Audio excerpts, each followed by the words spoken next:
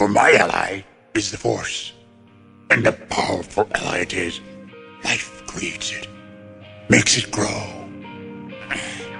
Its energy surrounds us and binds us. Luminous beings so we, not this crude matter. You must feel the Force around you. Here, between you, me, the tree, the rock, everywhere.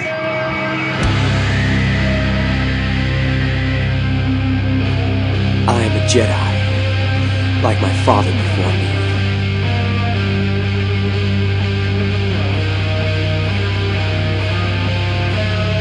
You don't know the power of the dark side.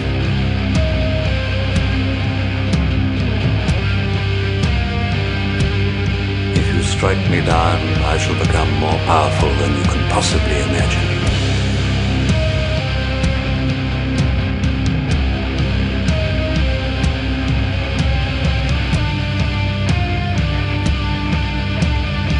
Bad feeling about this.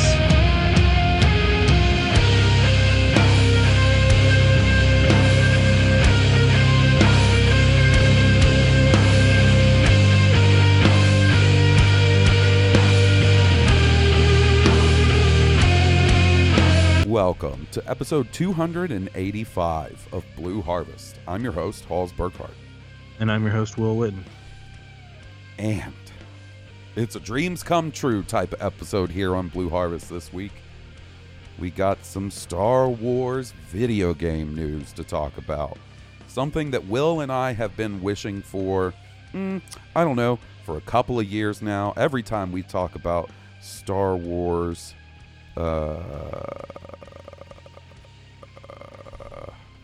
video games, there's one thing we always say, oh, this is what we want, this is what we want.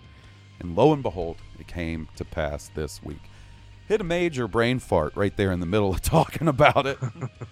I could literally hear the gears in my brain like grinding against each other to try and find what I was trying to say.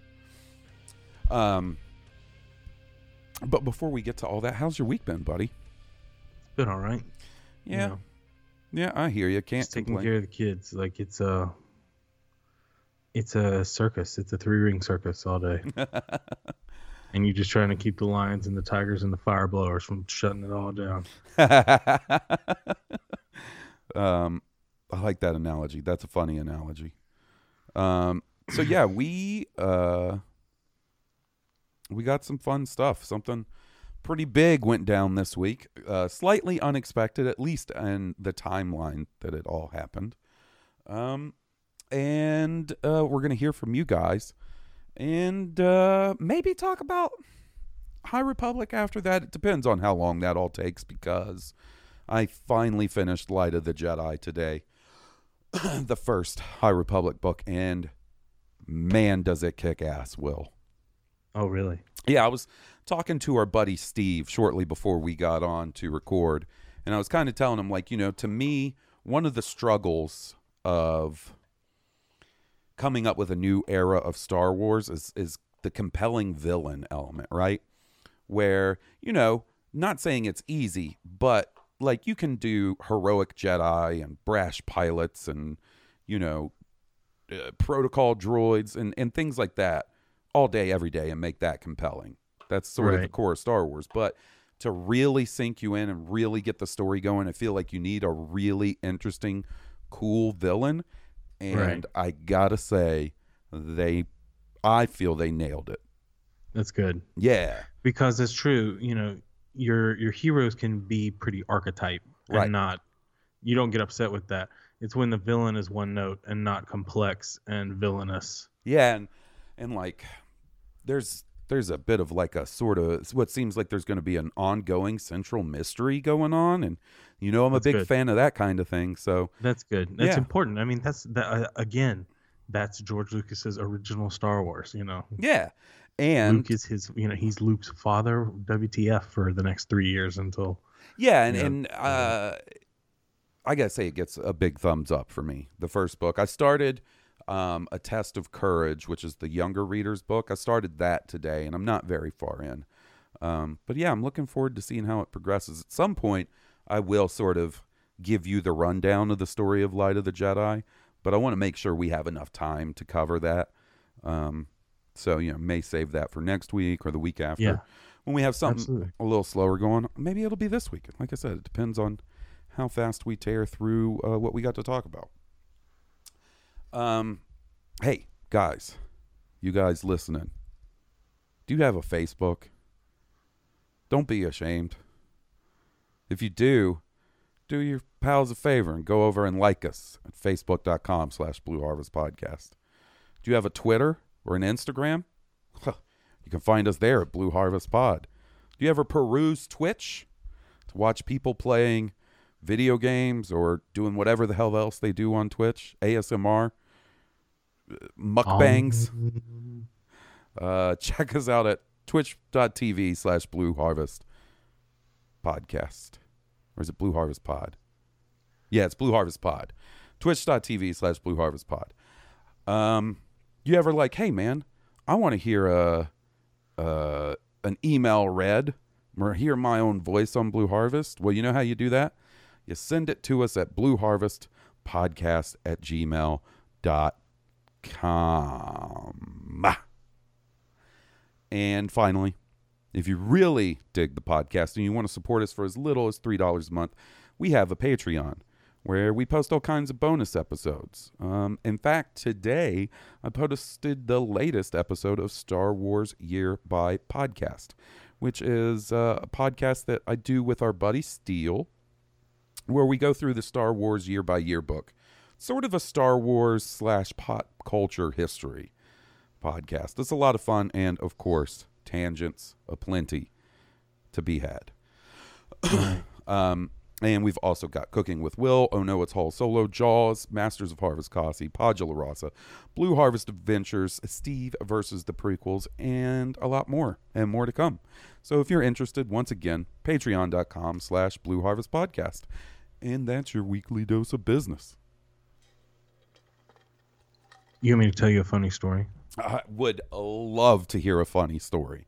The business is what reminded me.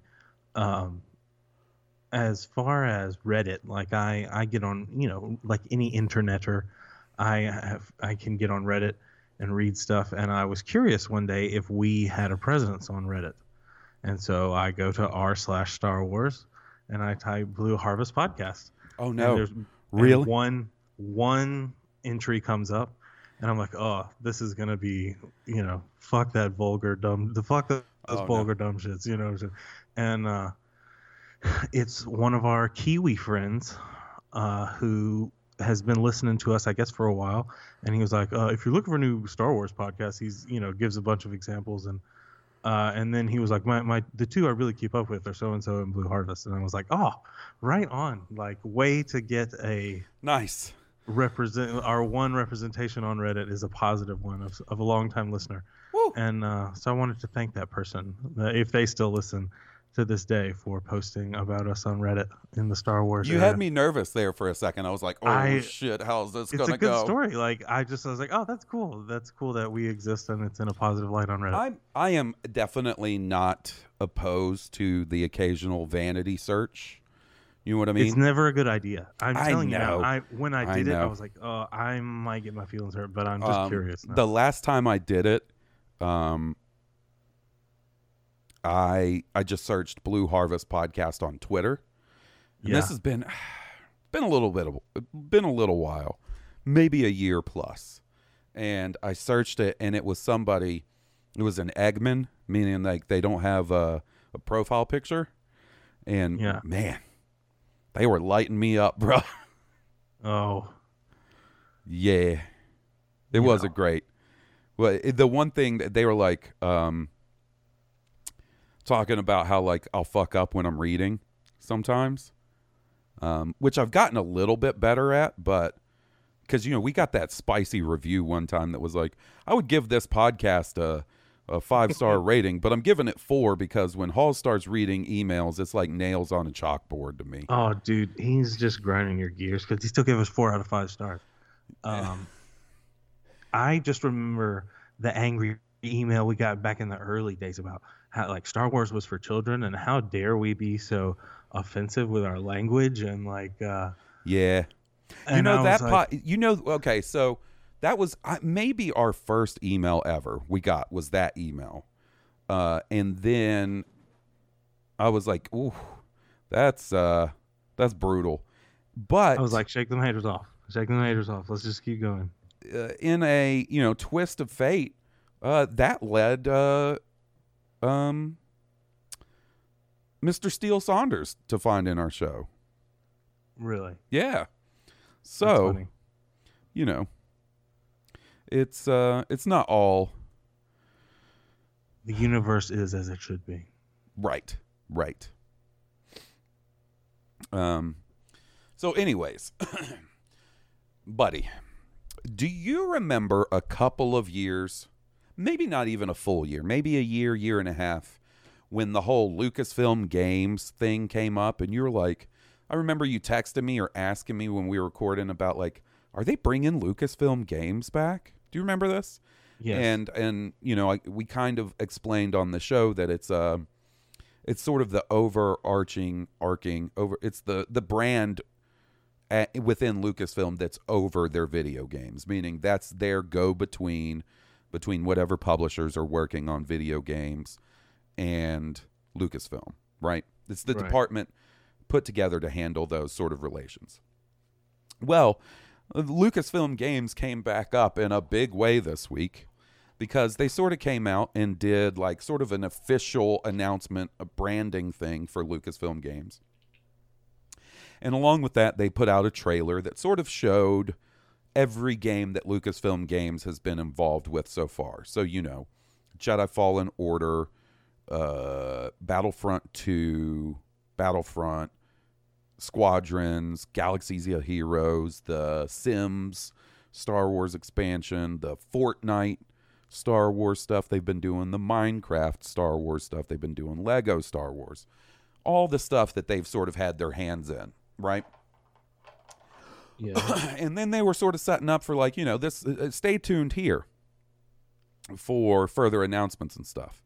And I was figuring, oh, well, that's cool. We'll start hearing stuff. That'll be sort of their official news channel.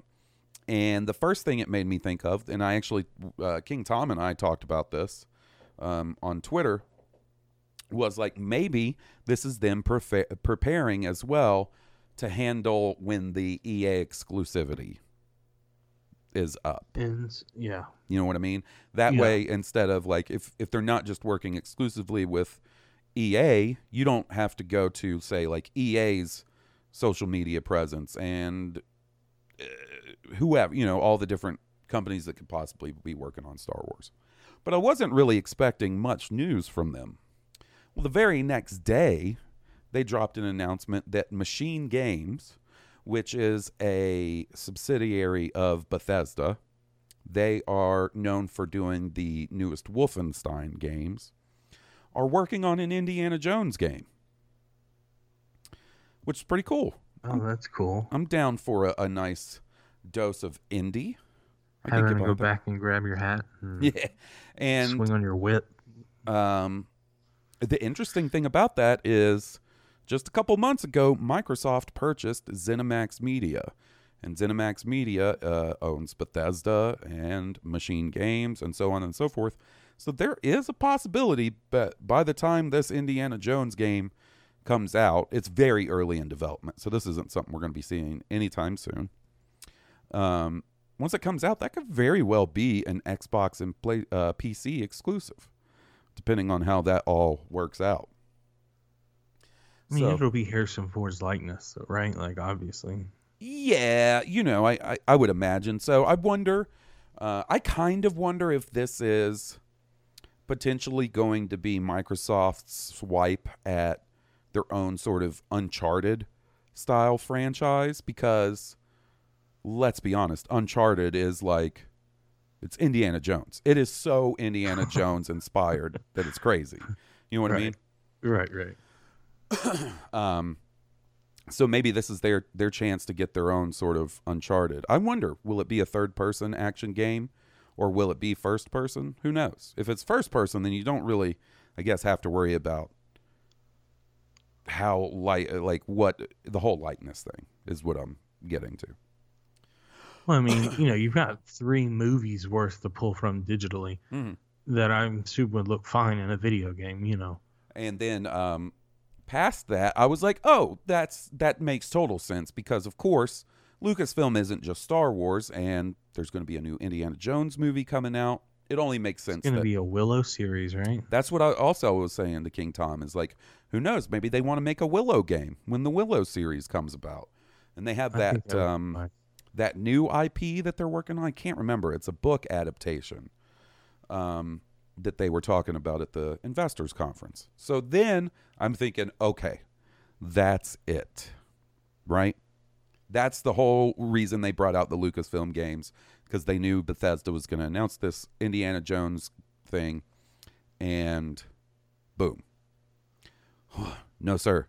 Yesterday morning, I wake up to a buttload of messages announcing or talking about the announcement that there is an open world Star Wars game in development by Massive Games. Massive Games is a subsidiary of Ubisoft, who make the Assassin's Creed games. Previously, Massive Games has made 2 games for Ubisoft, as far as I know, and that is The Division and The Division 2. So that studio is officially working on a open world Star Wars game, which I don't know. That's going to be incredible. If you remember, just 7 days ago, probably around this time. We talked about this last week. Yeah. So, what does this all mean? Well, clearly what this means to me is, what else have we talked about a lot with Star Wars video games, Will? What did we want to see? We wanted to see the end to the EA exclusivity. And in our best estimation, the thing we would like to see them do the most is not have anybody have the exclusive license to make Star Wars video games. Just allow any studios with a good pitch to license out the Star Wars name and make a Star Wars video game. And that is exactly what it looks like is going on now. That's awesome. Now, this brings some interesting questions to the table as well, right? Because EA bought the exclusive rights to Star Wars back in 2013. And at the time, they were saying that was a 10-year deal. Well, buddy, it's only 2021, is it not? Yeah. And I've seen a lot of people, and I feel like incorrectly say that, oh, this means they ended the deal with EA early. But I don't feel that's the case, because this open world Star Wars game, like, it is just now starting up development. They're literally hiring people for it now. You can go and look at their hiring page. You know what I mean? Right. This is not, we are not seeing this game before 2023. So while they're allowing someone to start work on a game before the exclusivity deal is up, there will not be a non-EA Star Wars game out before 2023. Like, wow. These games take forever to make, especially an open world game, right? Like this, you're talking about games that take years to make. Years. Right. There's no way. This open world Ubisoft game's not coming out this year. It's not coming out next year.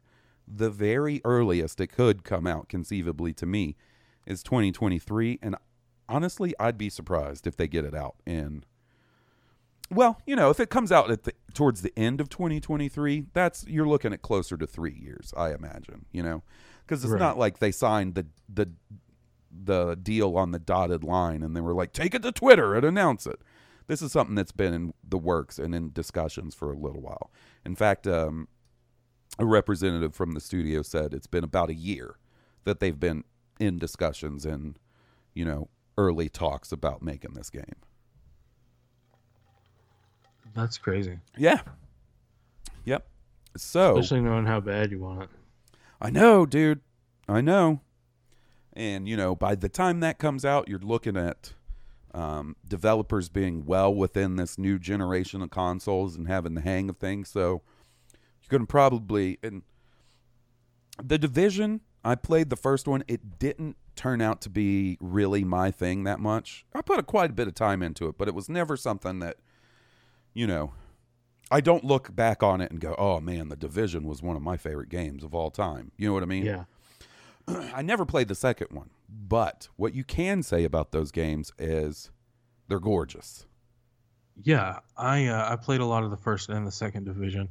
I played it, up into the very end. I did not finish the Division 2 quite as strongly, but I enjoyed playing with my friend. I like that, urban crawling kind of combat. Yeah, and once again, just how like machine games made Wolfenstein, and we shouldn't necessarily expect Indiana Jones to be like those Wolfenstein games. Right. Just because massive games made The Division, we shouldn't expect their Star Wars game to be like The Division. It's going to be made on the same engine, but it's also very early. We don't have any other information about who all is working on it or what era it's set in. That's what's going to be really interesting to me. What era of the Star Wars timeline this is all set in. I'm hoping for High Republic just because I'm super jazzed on the High Republic right now. I do kind of wonder because it's such a popular era, and I feel like that it draws a lot of attention that it could possibly be set in the original trilogy timeline. We'll see. That would be awesome. Do you I need to get a beverage. Okay, go grab a beverage. I'm very dry mouth. I did not expect to be. So, we have a statement. So we've got some statements from some different things, some more details to go through with this whole new Star Wars game situation. So this comes from StarWars.com. It says the Star Wars gaming galaxy is about to experience its own big bang. We've got a lot of stuff we're ready to start sharing with fans, Lucasfilm Game VP Douglas Riley tells StarWars.com, because we've been working quietly behind the scenes for a while now, waiting for this moment. And by this moment, Riley is referring to a new direction and era for Star Wars and Lucasfilm gaming overall, as Lucasfilm Games is now opening doors to developers that want to come play in the galaxy far, far away. We're looking forward to work with the best-in-class teams that make great games across all of our IP. We've got a great team of professionals here at Lucasfilm Games who can work with the developers, shape the stories, shape the creative, shape the games to make them really resonate with fans and deliver across a breadth of platforms, genres, and experiences so that all our fans can enjoy the IPs that they know and love, he says. It's very sort of a cold statement. There are lots of use of the word IP, right? Yeah. And then they go into the fact that Ubisoft and Massive Games are making this open world game. And they also mention that this doesn't mark the end of their work with EA. They will still be allowing EA to develop Star Wars video games. And they mention that there's multiple projects in the works with EA right now. I have a feeling over the next year or two, there are going to be a lot of Star Wars video game announcements as this goes forward, right? Right. Because you got to think, EA is going to want to continue the Jedi Fallen Order series with at least the point of doing a trilogy of games, right? Right. The second one is in development right now. Fallen Order 2 is in development. The only question is, when does it come out? Is it going to come out this year? Or is it going to come out next year? I think it all just depends on the pace they can work at under a pandemic. I'll also say, I would bet my good leg that a Battlefront 3 is in development. We will get a Battlefront 3 at some point. Wouldn't be surprised to see some sort of follow-up or sequel to Squadrons. So there alone, you have 3 game franchises that I'm sure EA would like to continue, right? Right. That's not counting anything new that they've got in the works. So just the EA stuff alone, we're going to see more of that. Add in this Ubisoft game.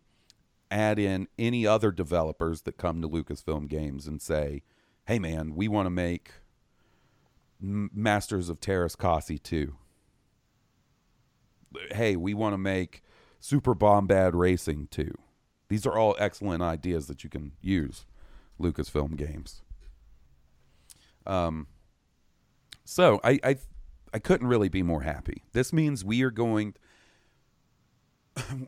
The thing that it's always kind of bothered me with EA having the exclusivity is that kept us in a very narrow path.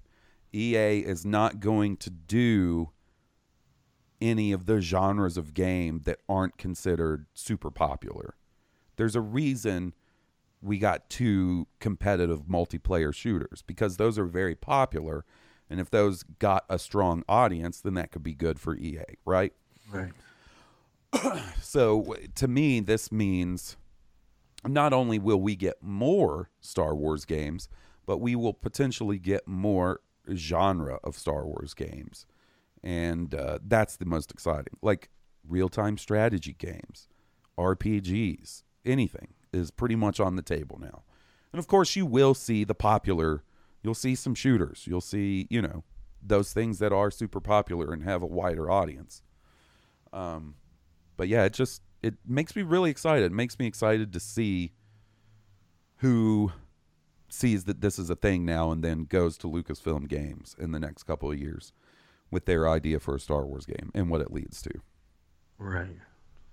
But I think we're only a couple of years away from only one Star Wars game coming out every 2 years. You know what I mean? Because it's been a pretty slow pace under EA's leadership. And lots they of don't canceled like to games. flood the content, and they cancel games. Yeah. It doesn't even seem so much of being wary of putting too much out there as it has been the fact that they've just canceled so many of these Star Wars projects that have been in development. Right. So I guess we'll see. I'm really excited. Like we were saying last week, I want an open world Star Wars game. I don't know that I would have chosen Ubisoft or Massive Games necessarily to take on that project, but I'm also not going to complain. It's a wait and see. Gonna be excited. So now Ubisoft does Assassin's Creed, right? They do. They do Assassin's Creed. They do Far Cry. They do Watch Dogs, Rayman, The Division. They're another massive developer, and that's the thing. I hope it's the Star Wars video game license isn't one of those things that's only within reach of massive developers, because if that's the case, then the only people that will be able to afford making these Star Wars games are going to be big companies, Ubisoft, Activision, EA. Not a huge fan of the idea of Activision doing Star Wars, but it's also probably inevitable at this point, to be honest. You think so? I mean, you got to figure that there's money in Star Wars games, and if Activision has a developer that wants to do it, I could see them. Because, Activision's another one of those companies that has a ton of developers under it. It's not, Activision sort of the parent company. Under Activision is Blizzard, who does Warcraft and StarCraft and Diablo. So, we'll see. We'll see how it goes. Is there anything or anybody specifically you'd like to see take on Star Wars? Nobody right off the top of my head. I mean, just to be honest, I will have needed to do more research. I'll think about it now. One that what about you? I didn't come up with this. Our buddy Steve did, and he had a really cool idea that I didn't consider, and that's Bungie. Oh, Bungie. You know, it seemed for a while there EA was trying to crack the code on doing a games as a service game with Star Wars. And, you know, for people that aren't necessarily fully aware, games of the service game is like Destiny. The Division would definitely be one of those games. It's sort of a ever evolving, ongoing game that, you know, they release and then constantly update. They're trying to keep you in this loop of playing this one game, right? Right. And I played a lot of Destiny 1 and Destiny 2.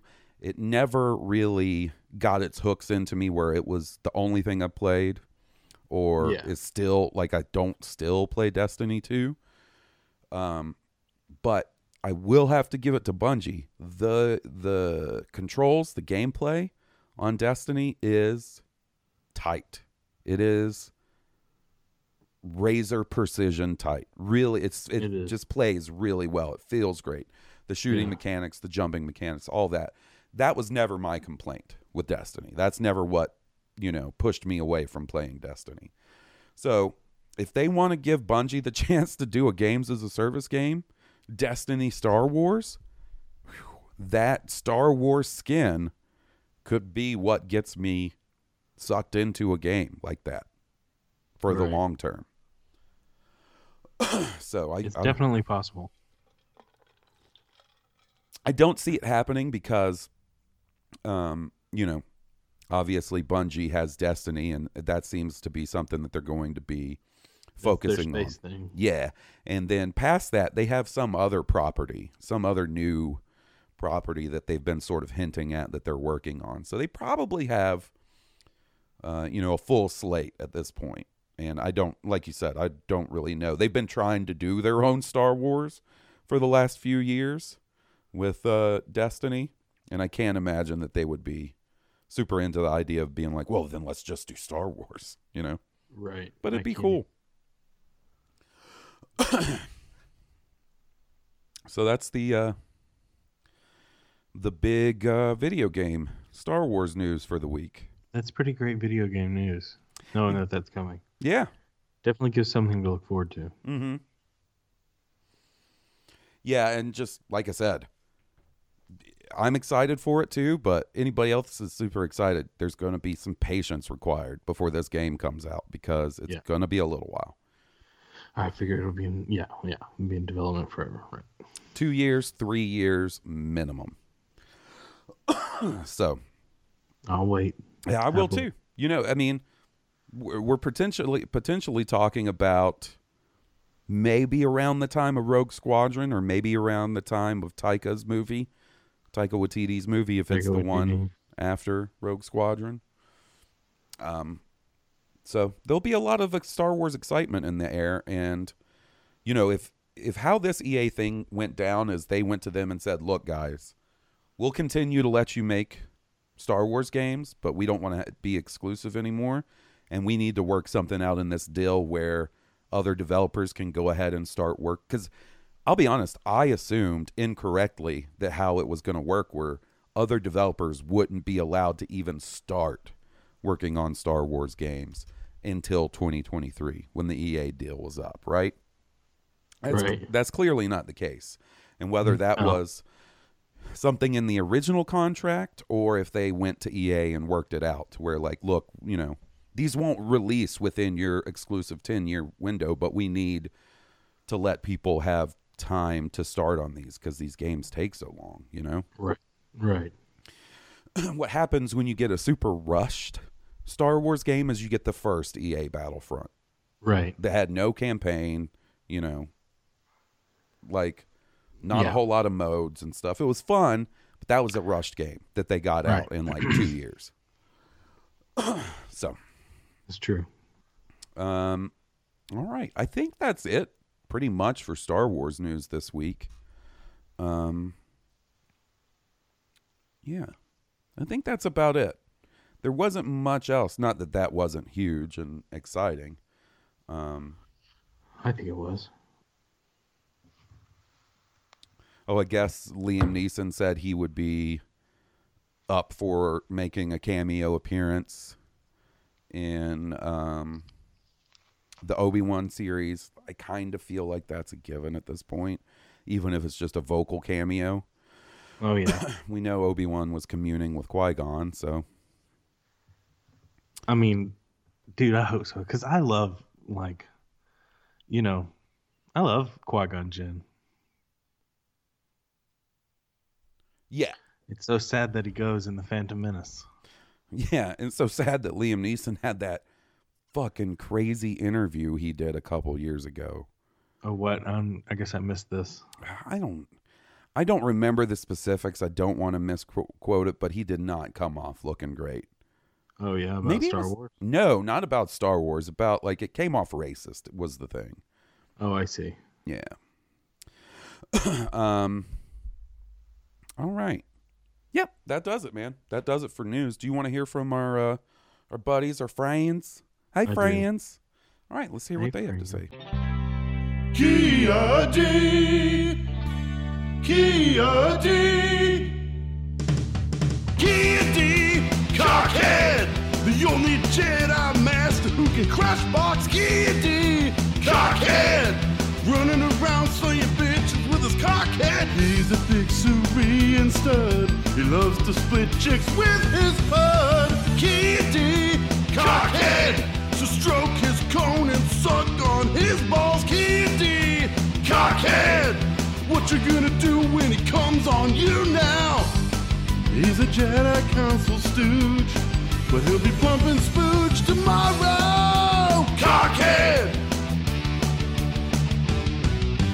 Lou Herbert. Cockhead. Harsberger. Cockhead. Will Witten. Cockhead. Goose Payne. Cockhead. G-Money. Cockhead. King Tom. Cockhead. Joe. Cockhead. Kia D. Cockhead.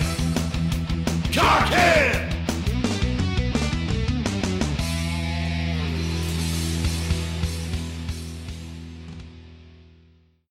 All righty. So you know how we kick this off. We kick this off with a little King Tom Chansky. Let's hear what he has to say. Hey there, Oz and Will. So I finished Light of the Jedi last week, and then I finished A Test of Courage this week. Both solid books. I really love Light of the Jedi, and A Test of Courage is a nice, smaller scale story. And I'm actually thinking of going back and rereading Light of the Jedi again. Just because I like this new playground we have. One thing that's kind of missing, and I don't think that this is too big a spoiler, but we have not seen any signs of Mandalorians in the High Republic yet. And I'd like to think that with a project that's, at least probably it's going to go on more than 3 years. It's going to have multiple parts. Eventually we would see the Mandalorians. I think that, the fights between them and the Jedi were probably way in the past, like that big tomb S&M portable dungeon thing that they had for Maul in the Clone Wars. I think that was from even further back than the High Republic.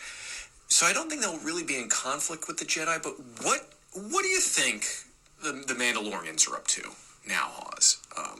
I imagine they're kind of their own separate little people, not paying too much attention to the Republic, but I would like to think that at some point they factor in here, if not a main part of the story, then at least a side part, because that is one thing about Star Wars, is that, it has these people, and we don't really see much of them outside of Boba and Jango in the movies, and we get a little bits of them here and there, but it's like an iceberg thing where we're told, or we get the idea that there's a lot more there, but we don't know the whole story yet. So even if they told us now what they're doing in the High Republic, I don't think that should affect the mystery of what's going on during the Galactic Civil War or after.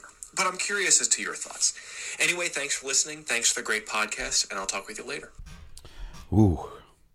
Look at King Tom. He's taking chocolate and peanut butter and smooshing them together. High Republic and Mandalorian. Peanut butter in my chocolate. So, I'm going to dance around some of this subject as to not give anything away from Light of the Jedi, anything major. Just because, you know, it took me over a week to finish the audiobook, and I want to respect. When we talk about High Republic, I want there to be like a strong spoiler warning, and that way anybody that hasn't finished the book can dip out. But I will say there is a mention of the Mandalorians in Light of the Jedi where one of the characters is sort of thinking to themselves about how peaceful the recent era of Star Wars history has been. And he even says something to the effect of like, we haven't even heard a peep out of the Mandalorians in a long time. They've been chilled out. So there is a small reference to them. And my guess, you know, before you even said that, was going to be like, because when we see them in Clone Wars, like they just seem like a fairly proud, diplomatic warrior people, you know. Right, like, and that definitely so seems I like figured they were growing that. Yeah. You know? It's to me that seems like the influence of Duchess Satine, right? Like she's the one that's really influencing them and taking them in that era, in that direction. So I will say that the central threat, the villain, the of this High Republic stuff, I'll say that I don't foresee how they couldn't also be a threat to the Mandalorians. And with as popular as the Mandalorian is, I think they will bring them into the story at some point. It's just a matter of how they do it and when they do it. You gotta have places to go if this is gonna be, you know, if this is gonna be a continuation of stories. You gonna, you know, just save something up your sleeve. Yeah, you got exactly. Stuff you want to have stuff to write about. You don't want to put everything out there in the beginning. Yeah, and I think Tom's right. Like it's far enough removed from everything else that you don't have to worry about it contradicting anything from Mandalorian related stuff that's been established so far. Clone Wars, Rebels, The Mandalorian, any of that. You don't have to worry about that. So I do think they'll come in at some point. As far as what they're doing, I would imagine it's a very similar situation to the Clone Wars where they're not part of the Republic. They're off on their own, doing their own thing. But I would like to see what the difference in their culture is 200 years before we see them in the Clone Wars, right? That would be pretty interesting. Right. So, yeah, I hope they bring them in.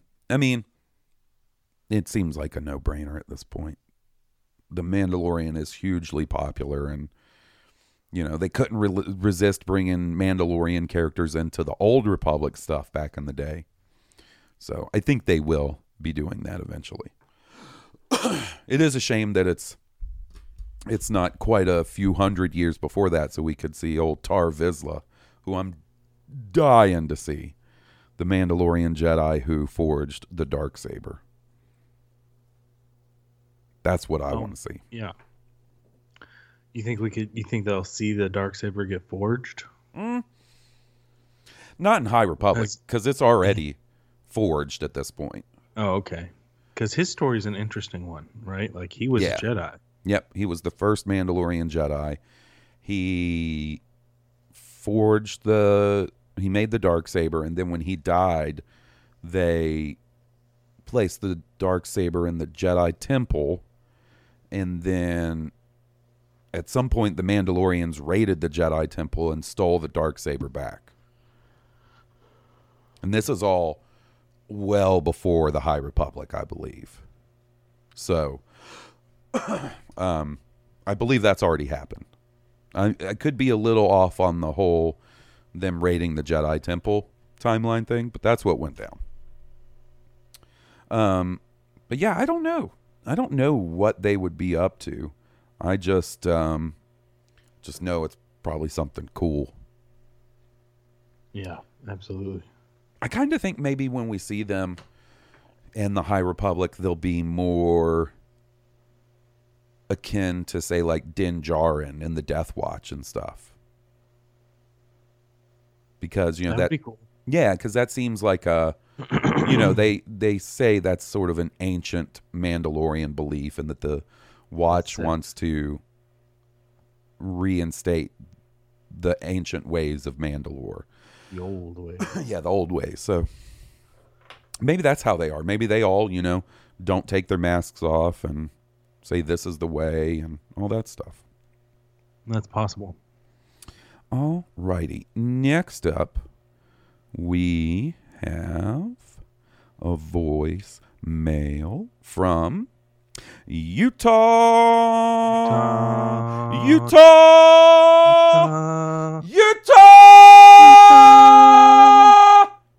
Dougie. Will, this is Dougie. Man, it's been a bit since I emailed or called in, but I appreciate you guys doing the podcast. I was going to ask this week about with the digital de-aging they did with Luke. I think it worked really, really well in The Mandalorian, but I think if they were to move forward with like a series or more regular appearances, I do, in this case, believe recast would work well. I think there are other examples of de-aging that worked great. Samuel L. Jackson and Captain Marvel, Robert Downey Jr., things like that. I did like Alden Ehrenreich as a recast in Solo. Hashtag make Solo 2 happen. Hashtag make anything Solo happen. Mm-hmm. But I was wondering, outside of that, what are some of your opinions on recasting, and when has it worked for you in the past? One example that I really enjoyed was when they recast Indiana Jones with a young River Phoenix in Indiana Jones and the Last Crusade. I think that really worked. It was great. It was just a little nugget of his life, and it had a good backstory to it and everything. So that really worked for me. Other times it hasn't worked. So I was just wondering what works for you guys. What does it for you, I guess. Anyways, love the podcast. Keep it up. Check you later. Ooh, I agree with Dougie. I think Alden Ehrenreich is a good recasting. Had no problem with his portrayal of Han Solo. As far as other recastings that I liked, do you have any, Will, that come to your... The Han Solo one is good. I can't think of many recastings. I have one. I think I like Don Cheadle as War Machine better than Terrence Howard as War Machine. Yeah, I do like that one better. Maybe that's an unpopular opinion. I don't know, but I like it better. I'm trying to think of some other recastings. I like Mark Ruffalo better than me too. Edward Norton as Bruce Banner. That's a good one. 2 Marvel examples, but that is a good one. I agree. He really grabbed one of the better ones with River Phoenix as young Indiana Jones, because that was River Phoenix, young Indiana. Awesome. That's like one of the, that's one of the best ones there is. I don't know much about my Young Indiana Jones Chronicles or whatever they called that show. I wonder if they originally intended him to play Indy in that show before he died. You would think, right? Maybe. I don't know. The guys from The Sandlot, that was all pretty funny when it showed them older. Or just the 2 main kids, I guess. It's been a long time since I've seen that, so. Dude, I used to love that movie, The Sandlot. Had James Earl Jones in it. Okay, here's one. Ewan McGregor as Obi-Wan Kenobi. Yeah. That's a recasting for sure. For sure. And as far as... No, hold on. You got to go? Yeah. All right. So what I was saying is, as far as Dougie's idea that if they decide to go forward with more Luke, like, if he's got another appearance or a couple more appearances in The Mandalorian at some point, then I think they can go the de-aged Mark Hamill route again, Right. But if they're doing something significant with Luke, a series or something to that effect, set during that time, then I do agree. You probably need to just go ahead and rip the Band-Aid off and do some recasting. Of course. That would be my recommendation. If you're doing something serious with him, just go ahead and recast him. Yeah, for smaller scale stuff, smaller appearances, here or there, then I think it's totally fine. Especially if you're going to have him doing action, because you can shoot it and frame it in a way where you don't really see him. Because, like, you know, he looks pretty fucking cool with that hood drawn up, fucking slicing up dark troopers. You can literally do anything with Luke up until that scene with Kylo Ren where he peeks in his dreams. You know, like, that's fine. Yeah. But all yeah, of that Luke story is untold. Yeah. And it does kind of make me wonder, like, well, we've gotten so much announced, and, you know, obviously there's other stuff that's in the works or will be in the works. If they were going to do a Luke series or something like that, I don't even know when the fuck it would happen. We've got so much stuff coming on Disney Plus, but he's one of the most popular characters, so they're not going to just never do anything. It'll be that 70s show style sitcom, and it'll be Rey and Finn and Poe and the ghost of Luke Skywalker. Talking about breaking foots off and asses and stuff. Yep. The dad in that 70s show is the best part. Red. I loved some Red Foreman, my man. Okay, so let's get to this next one, just in case we get well, okay. So we have two sort of cooking related questions, all right? So, all right. And you know these are for you. This one, first up, is our buddy Josh. Let's hear what he has for you.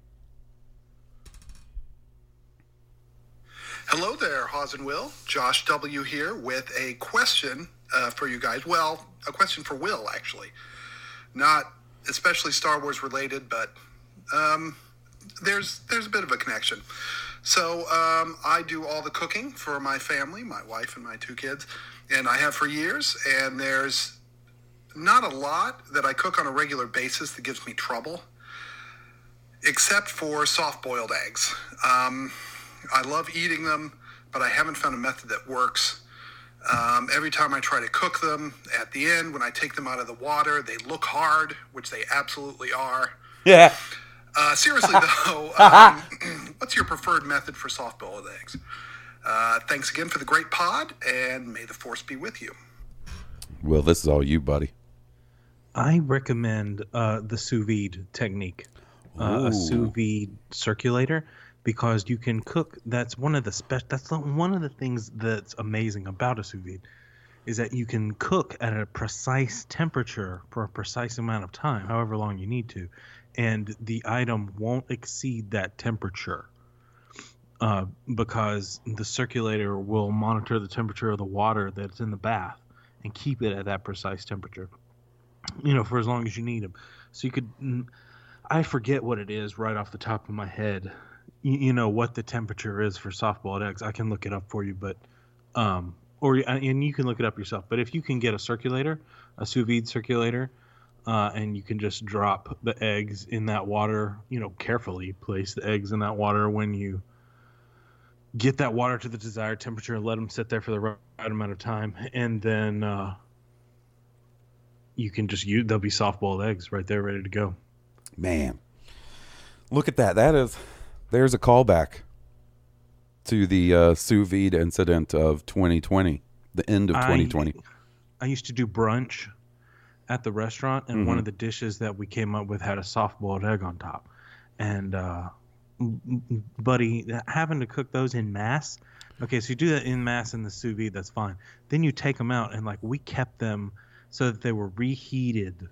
Like, I reheated a water bath, and I reheated a soft-boiled egg and a little bit of boiling water to order. Like, every time the dish was made, like, I would take a soft-boiled egg and like put it in a little bit of like boiling water and then gently spoon it back on top of the dish. Like, it was so delicate. Oh my goodness. And then when you bust it open, like, it's like a sauce in itself, the yolk of the soft-boiled egg.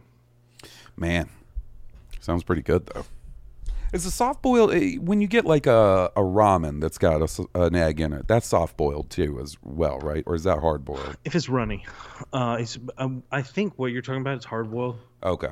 To where it's stiff. If everything's stiff, it's hard-boiled. If everything is hard as As it absolutely was. Like it. He looked hard. Was. And he absolutely was. You don't have that on the. You don't have that on the button. I mean, I do. Man, I don't know. I got spooked with it last week. You know. Give it to me. Give it to me, Hoss. You're gonna make me wait for it. He looked hard, which he absolutely was. Perfect. I had to get to it. I didn't have it at command. Like I said, you spooked me last week, Will. You no-sold me. Will the no-sell. And then I play. Like, oh, that's funny. No, yeah, it is funny. I got more compliments on your delivery of it is funny than the drop itself. Damn. Oh. Now, all this time I thought Jesse was the one tired of my bullshit and my jokes and didn't think I was funny anymore. Oh, no. Hoss, tough crowd out here. Is this thing on? Is this thing on? So what's the deal with airplane food? All right. All right. We got a voicemail from a rapscallion. Soares Bandine. Hello, this is Soares Bandine, and I'm back. I felt a great disturbance in the force this week, boys and girls, as if a couple of douchebags screamed out in terror and then were suddenly silenced. And what may you say caused all this drama? Well, somebody filmed themselves crying while watching a TV show. Now, this led to some people making fun of that person. Now, this led to a whole load of bloody nonsense of, you're right, I'm wrong, you need to apologise, it's not fair, Lucasfilm is making fun of me, they don't like the fans, blah, blah, blah, blah, blah. Jesus Christ, I don't know what is the matter with you lot. You sit there in your YouTube ivory tower, lording down on everyone, peddling bullshit at every opportunity. You know what you should do? You should take all that bullshit, lies and feelings, roll it up into a little ball and shove it up your ass. Because no one really gives a shit about what you think or what you say. So how about you like and subscribe to that? And good luck with monetizing it. Because after all, boys and girls, it is true what they say. Sorry is the hardest word to say.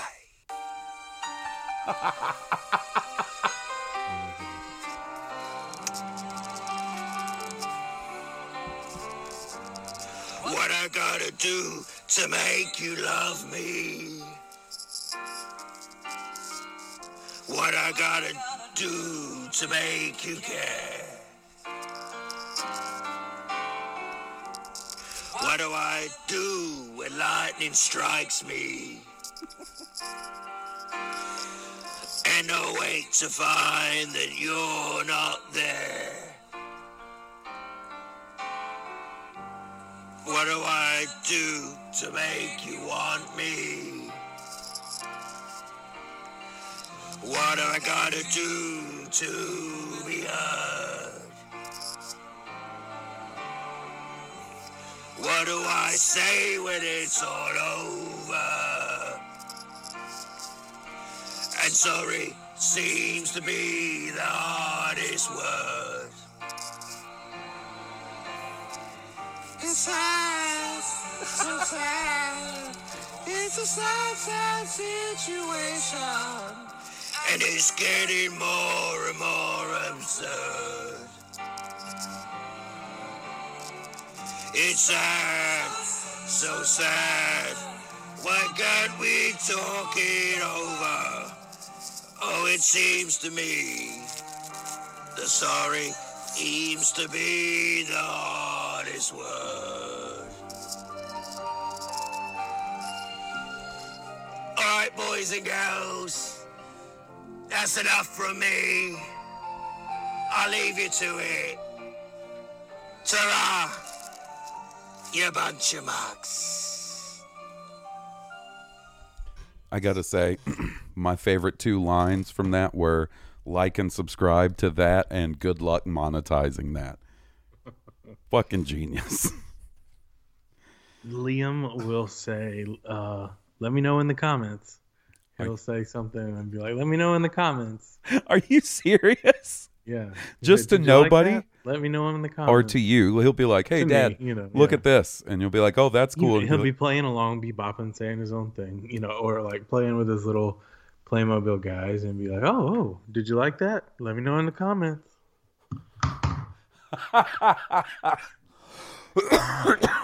that's funny and a little scary, to be honest. It's a little sad. I mean, that means, yeah. He's really into the kids had YouTube. phone too much, yeah. He's really into the YouTube. Man, I just had a brain fart. Oh, every time Soars Bandim starts singing while I'm playing the voicemail, like, I just become one with the force and let my mind drift a little bit. Every time, without fail, I get this mental image of being up late at night and watching infomercials for compilation CDs. Do you remember those infomercials? Oh, man. I used to love those. When you couldn't sleep at night or you were up too late, and it would be like the Pink Floyd Echoes set. 50 years of crucial greatest rock hits. And then it would scroll through everything that was in the collection. Right. Or, you would see the ones where it was all different artists. And it'd be like, yeah, pure 70s. Yes, that's what it reminds me hit of. The medleys of, Mm-hmm. And it would scroll all the songs that are on there. all the songs in there. Yeah. I just get this mental image of being up at like 4:00 in the morning, and it's like Soars Bandim sings the hits. Yeah. 25 years of smoky, sultry goodness. Soars Bandim presents Ya Bunch of Mugs. Order now when you get Bunch of Mug Christmas. I wish I could. I got to tell you, in that Light of the Jedi audiobook, there's a character named Kosiv, right? And Kosiv sounds like Soars Bandim. Every time that character would say something in the audiobook, I would crack up because it sounds like Soars Bandim. I should have pulled a clip. I'll try to have that ready. Maybe Soars Bandim's doing side work. That's what I'm thinking, man. I'm thinking Soars is reading, holding out on us. Audiobook vocalization.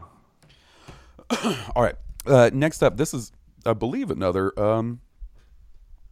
cooking question. This is from Sam. Howdy, Halls and Will. I've got the Galaxy's Edge cookbook for Christmas, and I've been cooking my way through it, making Ronto wraps and shack roast. Have you guys gotten to pick it up and make some of the recipes? As a follow-up question, is there any food that you'd want to try that hasn't been made in the real world? I wonder what that chowder from Mandalorian Season 2 tastes like, or how that chowder from Season 2 tastes. Anyways, thanks for the great show, and have a great night. I personally haven't gotten the Galaxy's Edge cookbook. Have you, Will? No, I haven't. I would like to. I haven't gotten a chance to pick it up yet. I've seen that and the Dungeons and Dragons cookbook. Have you seen that? And every time I see both of those, I'm like, those are Will books right there. They are. They absolutely are. What's some Star Wars food that you would like to try that hasn't been made in the real world? I think I've been asked this question before, and I'll say what I said then.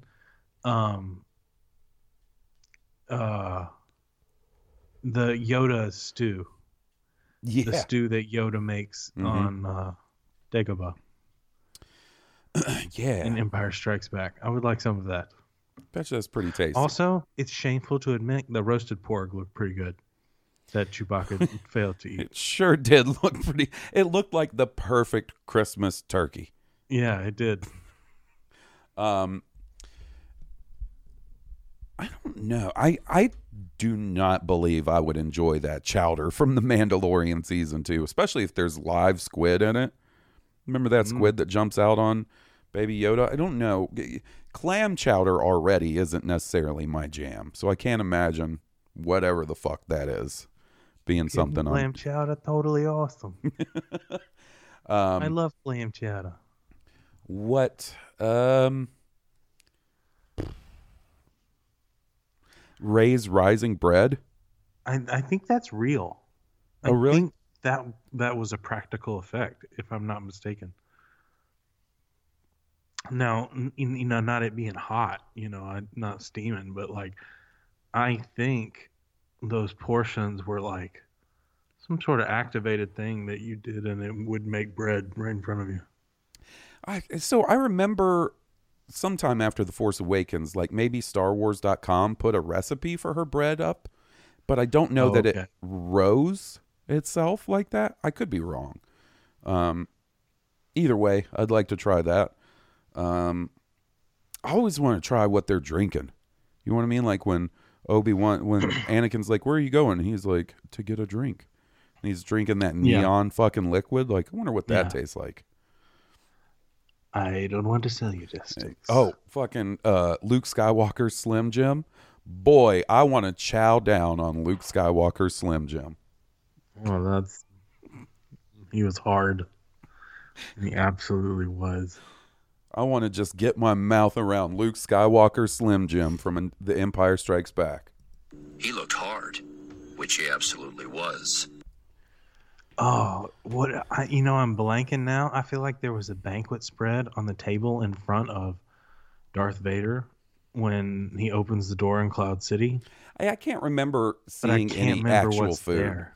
Yeah. Like all that food that they're eating in Maz's castle looks pretty interesting, but it also looks a lot like real world food that they just that they churched up. Oh yeah, like that they smooshed together. Up. Like Romanesco is actually real. Yes, that's what I was gonna say. It looked like Romanesco inside an apple or some shit. Yeah. Yeah. So like that is pretty easy to kind of put in my head. But that ration stick or whatever that Yoda eats out of Luke's was it the Chico stick? The Chico stick, his Slim Jim. Yeah. I would totally get that. Butterfinger without the chocolate. All right. Now that teeth gonna be caked up for days. Oh, that is a rough snacking experience. Do you know what is a shame? It's like torture. That Butterfinger is so good in ice cream because the coldness of the Butterfinger turns it into cement, like in your teeth. Yeah, I think that's probably something I avoid for that very reason. It's been a while since I've like gone with a Butterfinger ice cream combination. Yeah. It is good though. It is good. Butterfinger in general just kind of like annoys me because of its teeth. When I used to play D&D with my cousin, his mom would make Butterfinger milkshakes. Nice. Yeah. You boys slaying dragons? Slaying dragons, slurping Butterfinger milkshake. You slaying dragons and orcs and goblins? Here's a milkshake. I'm sure your aunt sounds way cooler than that. It's just that's the character game. No offense, peace and love to your aunt. I'm sure she doesn't sound like that. And when the boys would get the midnight snackage, they would go to hunting the can of Vienna weenies and dip them in barbecue sauce from the cabinet. You boys just beat a beholder. You're gonna have some Vienna sausages and some barbecue sauce. I can't do Vienna sausages, buddy. That shit smells like dog food. Ugh. All right. I mean, it basically is. What's the next step down? Potted meat? Mm-hmm. I heard there's them potted meat. Mm-hmm. I never tried it. But I've never tried potted meat either. My country family would talk about eating potted meat and squirrel brains. Skip it. Skip it! No, thank you. No, thank you. Supposedly it's very good. Very nutritious, those brains.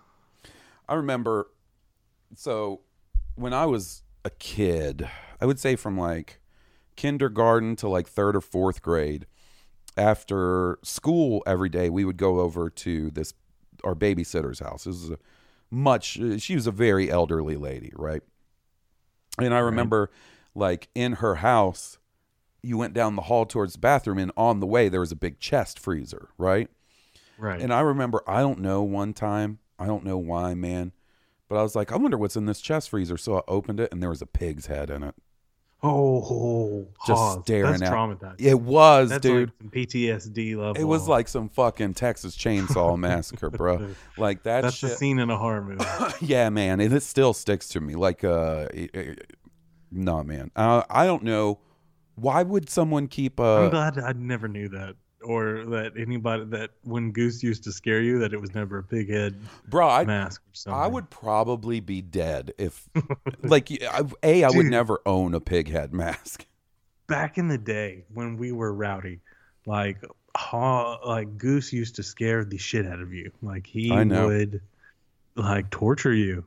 You know what's funny is masks. Like you had Slipknot masks and like Michael Myers masks, and I think our shitty old roommates stole all of those, by the way, because I haven't seen those in years. I think our shitty I had a recurve bow that I thought I had taken there when I moved there, and that I don't think I moved away with, and I haven't seen that either. Yeah, so that probably left. But if it did, whatever. That dude fucking stole anything that he could get his hands on before he moved out.